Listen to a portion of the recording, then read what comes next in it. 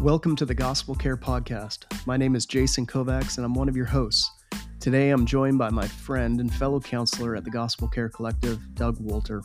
Doug is going to share some of his story and thoughts on what happens and what to do when you experience disappointment. As always, our aim is to provide practical and biblical wisdom that can help you navigate life's challenges with grace and hope, and help fellow counselors care like Jesus.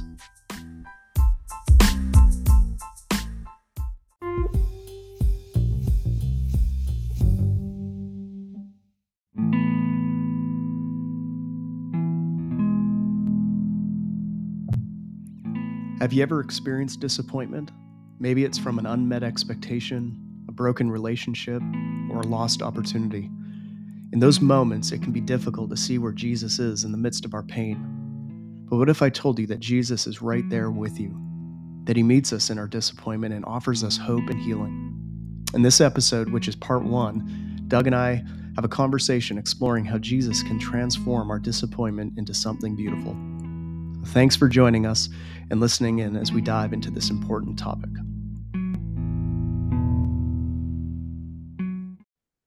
Doug, it's so good to be able to sit down with you and to talk today.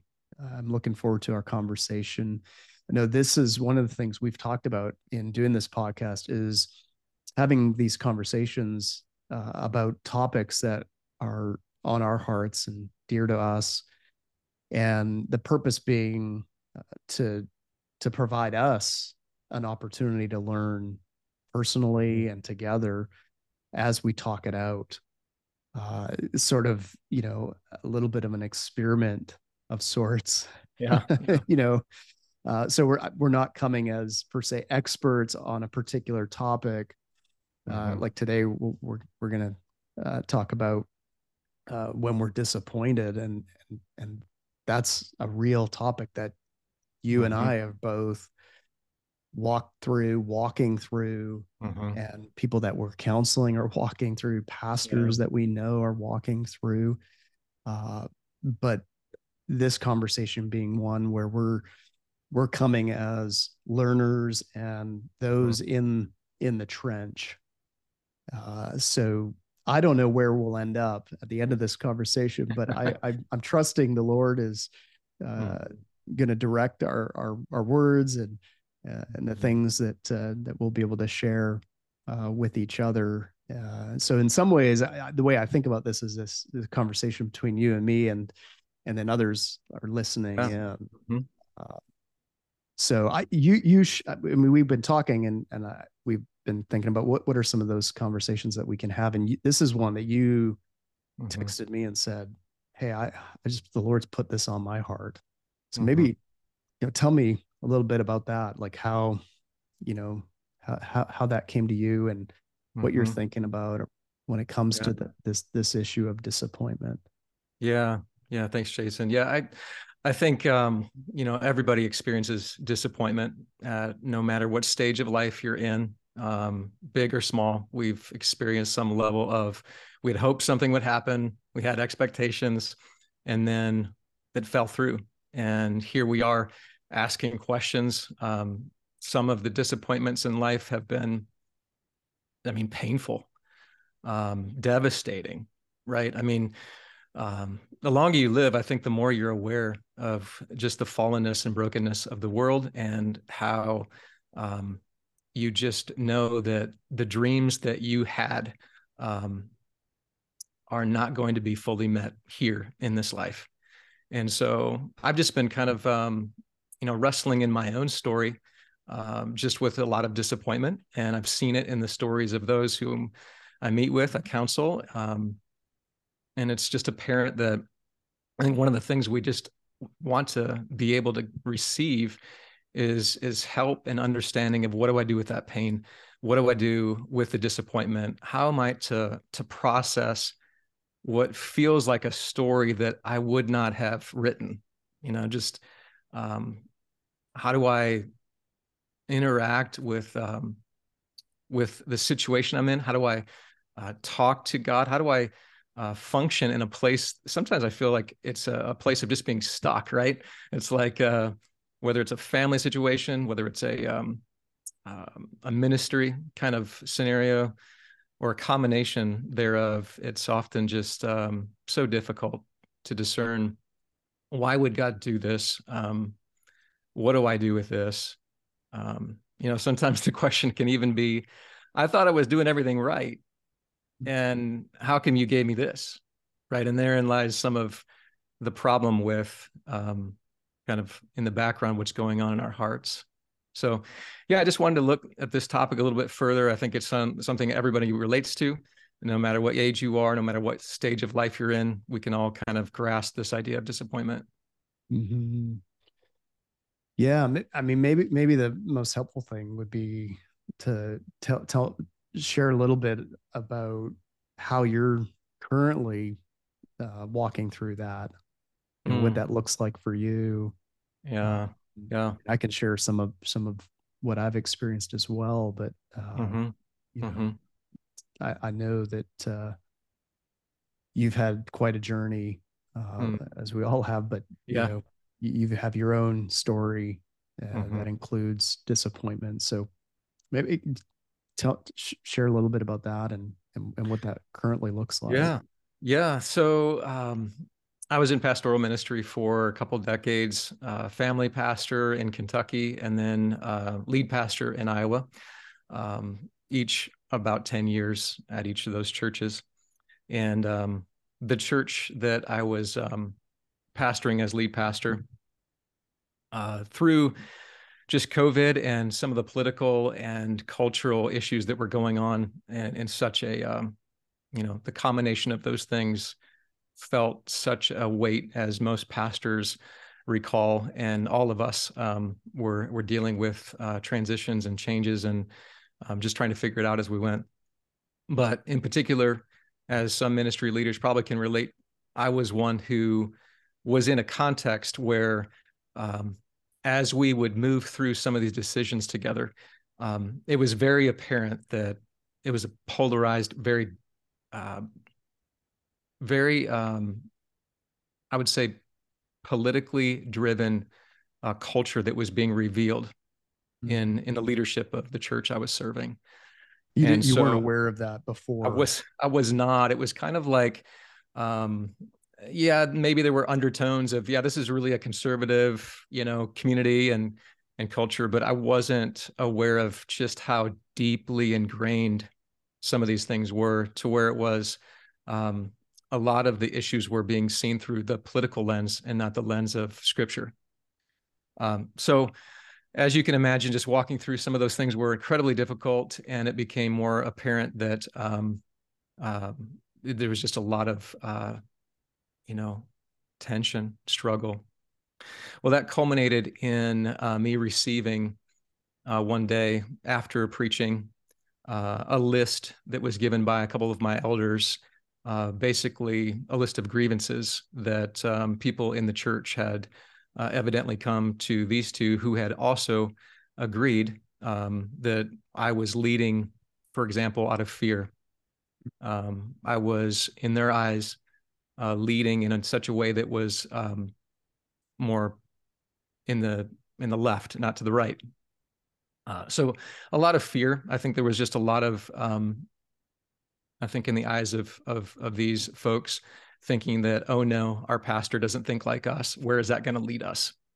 And so meetings were done behind my back, and honestly got to a point where I felt very pushed out, unless I would toe the line and change the way I was leading, and lead in such a way that was more in line with their views.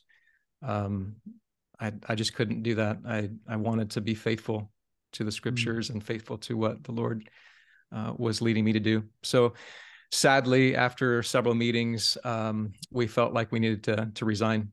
And so that was the beginning of really a painful season of transition and change. Along with that, personally, I was dealing with my father, who had been struggling with what's called Lewy body dementia. So it's like Alzheimer's, but it also adds in somewhat of a Parkinson's element physically with him. And so my dad's always been my encourager, listener. So during one of the most difficult times of my life, he was not able to be present. He was slowly, actually quickly declining. So that was another element thrown in there. One of my friends, also in ministry, he had not been in ministry for a while, but he had really been influential in my faith story especially as a college student. We got word that he had taken his life. So that was really another painful thing, a grief for us. But as we moved and tried to pick up the pieces and start a new life in Des Moines is where we are. It was not too quickly after, a few months later, where my daughter had a car accident. So yeah, we remember got the that. phone call. Yeah, it was one of those things you never want to hear, right? It was midnight. We get the call, and she had been hit by a drunk driver, air flighted over to the hospital near us. And thankfully she was okay, other than she sustained a pretty severe broken leg, which began the process of healing. She had to be in a wheelchair for a while. And what coupled with all of this was the fact that she was a senior. So she had to pick up and move to a whole different school system and, live out her senior year. And now this happened. So that was also just another thing. And to be honest with you, at that point, I remember looking at my wife and thinking, God, do you really think we can handle one more thing? Like, are you serious? Mm-hmm. I mean, there was just a lot of wrestling, a lot of questions. And honestly, the process of healing for my daughter, from going in a wheelchair to crutches to wearing that big black boot, jumbling around, and was kind of a metaphor for how slow the healing process has been for us, how excruciatingly slow it's been to come out of a lot of that disappointment. And I would say we're still healing, obviously. So in that, I feel like there are many ways the Lord has met us and has shown his faithfulness to us, but it hasn't in any way taken away from how devastating it was to lose a church family, to start over again in a different community, to have just so many new things to have to adjust to. And then my dad, he did pass away, and that was hard, but yeah, honestly, it was also a gift that he's with Jesus now, and he didn't have to suffer any longer. But yeah, so all of that, there were a variety of different things that kind of hit, successfully, and the cumulative effect of all that was something I hadn't experienced yet in life, where it felt very much, why is this what you wanted for us, right? Like the pain of all. Right. Yeah. So, I mean, would you say that like that was the first time you really experienced that much suffering in your life, or that like, I mean, I you walked think, through that. I remember walking with you. yeah, We yeah, knew each other in that. I mean, I right. met you when you were lead pastor of the church, and Yeah, yeah, yeah. all through that. But you know, so you've experienced a lot. Yeah, and I think part of it too, as I look back, is and most pastors probably would resonate with this. It was a lonely season, right? As a pastor, difficult because in the sense you weren't with your people, right? You were basically trying to pastor through a screen. I mean, there were phone calls and other things, but it was just really, really different in that regard. So it was lonely. And then having all of that unravel, so Mm-hmm. quickly, and then being in that place where personally a lot was going on at the same time, just it felt like it was coming from all angles, just Mm-hmm. somewhat suffocating at times. Yeah. Had you gone through anything on par with that previously? Yeah, That's a good in your question. youth or as younger, was this really kind of like Yeah, that's a great question. surprise almost? Yeah, I would say there were here and there some difficult things, but not the level of these that were coming just in succession, just on top of each other. I think that's part of what made it more difficult. And for me personally, like just the relational kind of suffering was new. Um, that was something I hadn't experienced, and it hit harder. I know Spurgeon talks about, it feels almost like the relational kind of suffering can, I mean, in one blow can equal like 10 years of physical suffering. Like it's just something that was so soul crushing about that, where you do life with people and all of a sudden you're stripped of that church family and the people that meant so much to you. So I think that was probably more than I anticipated in terms of how that felt. Yeah. Mm, yeah, yeah. What does that look like for you now? I mean, you're a couple years out of that now. Yeah. I know it's we like to think, and talk about suffering in the past tense, Right. Right. but I know as we've talked, we talk often about, you know, our own need for Jesus and share Yeah. prayer requests regularly, Yeah. and Yeah. I'm so grateful for that because you're someone Mm, that I can mm, be honest and vulnerable with and saying, man, I need you to pray for this because I'm mm. overwhelmed by this today, Yeah. and you Yeah. do the same. Mm, So yeah, I know again, we've we've shared some of this with each other, but mm-hmm. um, and I'm asking this not just for the podcast, but Yeah. again, this is I have my own story of needing Mm, mm-hmm. Mm-hmm. Jesus in the midst of what feels really hard and overwhelming.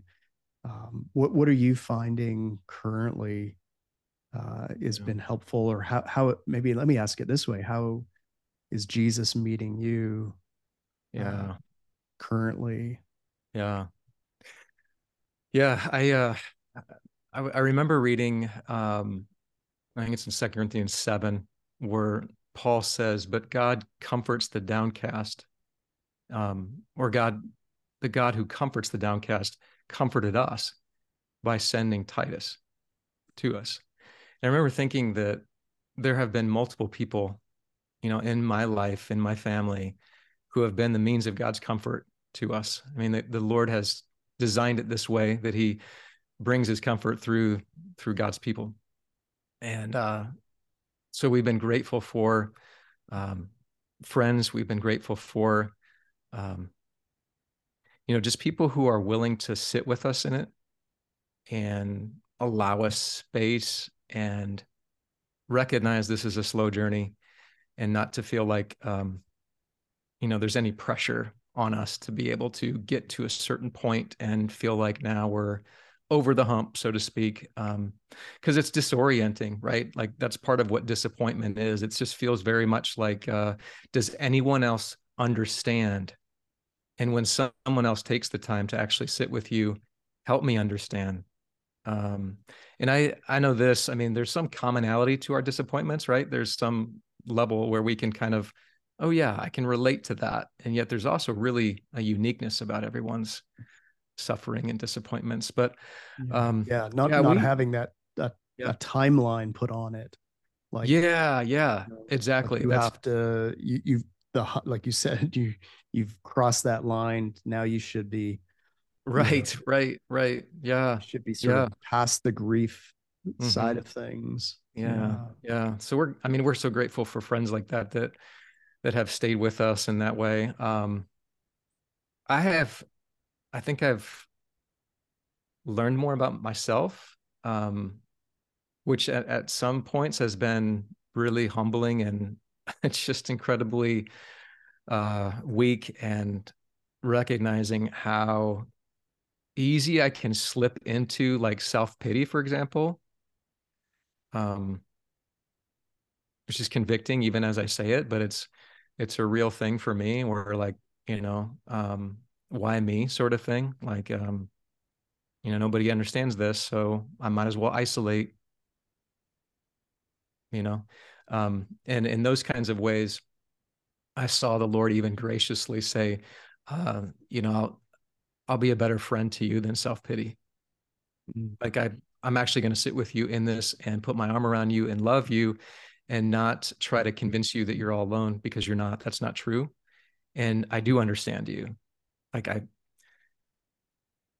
we have a sympathetic high priest, and I think we're coming off of Easter. And one of the things I remember, I think it was last year or the year before, was just how much I could see the fellowship of walking with Jesus through the week leading up to his death, and how much he suffered relationally, and how I was kind of swept up into that part of the story. I remembered, I think it was Paul Miller who said, he doesn't have a better story, so he's going to invite you into his. And I'm like, I don't know if I want to be in part of your story, but it's like Paul that said, I want to know Christ, and that means the fellowship of your sufferings, right? So he's met me there, and it makes me emotional as I think about it, because I feel very close to this Jesus who cries. Mm. This Jesus who's not afraid to weep with me in those low moments. So that has been a beautiful thing. And having walked through it, I know that others can relate. But yeah, there's some points though where it's like I slip back into it. I have to watch. Oh, now I'm back in this place again, and I thought I was making progress, and then all of a sudden I have a day where it's like I'm angry again. Why? Mm. So it feels very much like the grief, like you said, not a timeline. There's things that bring it back up again. Yeah, yeah. I know. I've experienced.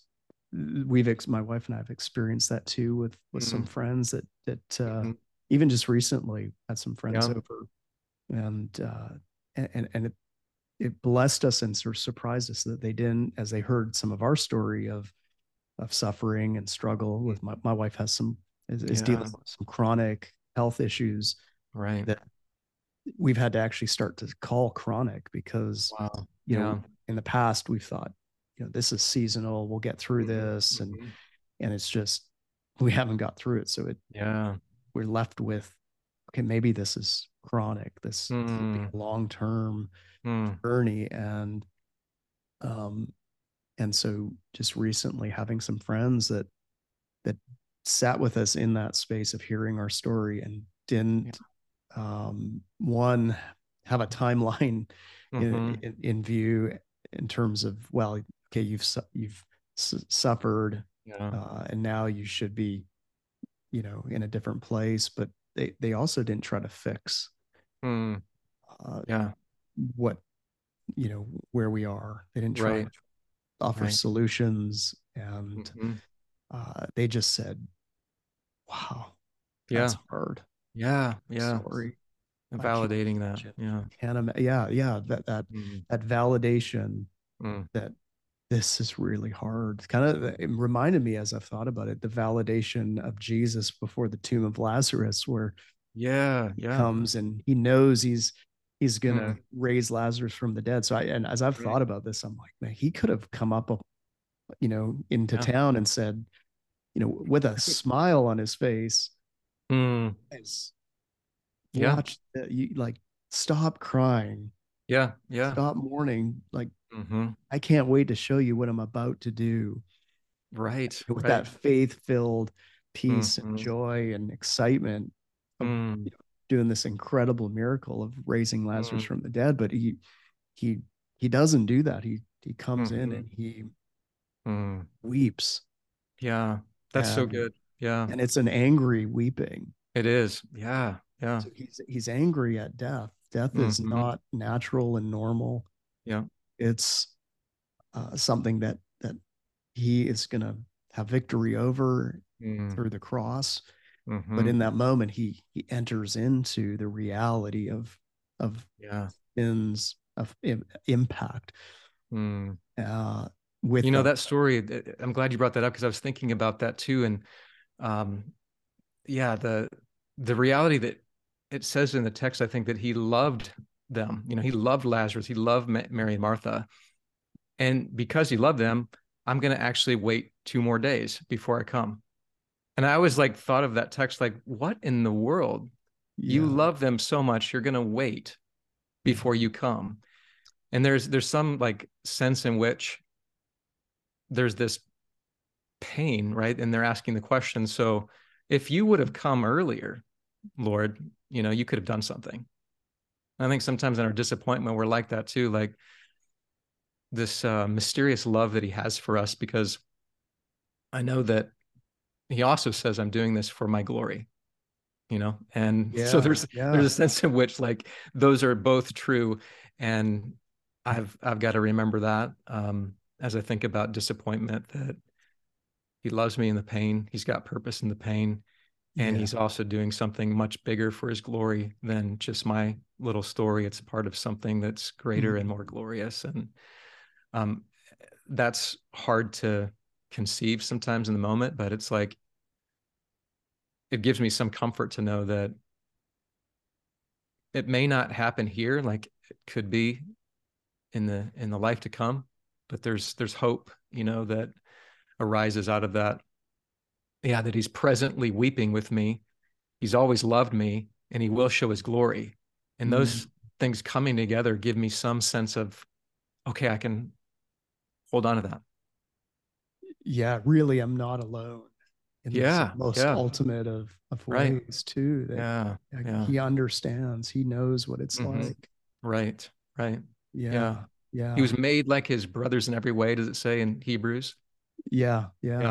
Like a gentle brother. Like I think Jesus has met me like that, which sounds kind of cliche at first, but when you actually enter into that space and you imagine it, sometimes I just imagine him right there sitting next to me as I'm, praying, and just as a brother, I'm with you in this. I'm with you in this.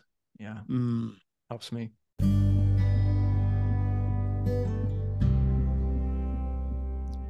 Thanks for joining us on this episode of the Gospel Care Podcast.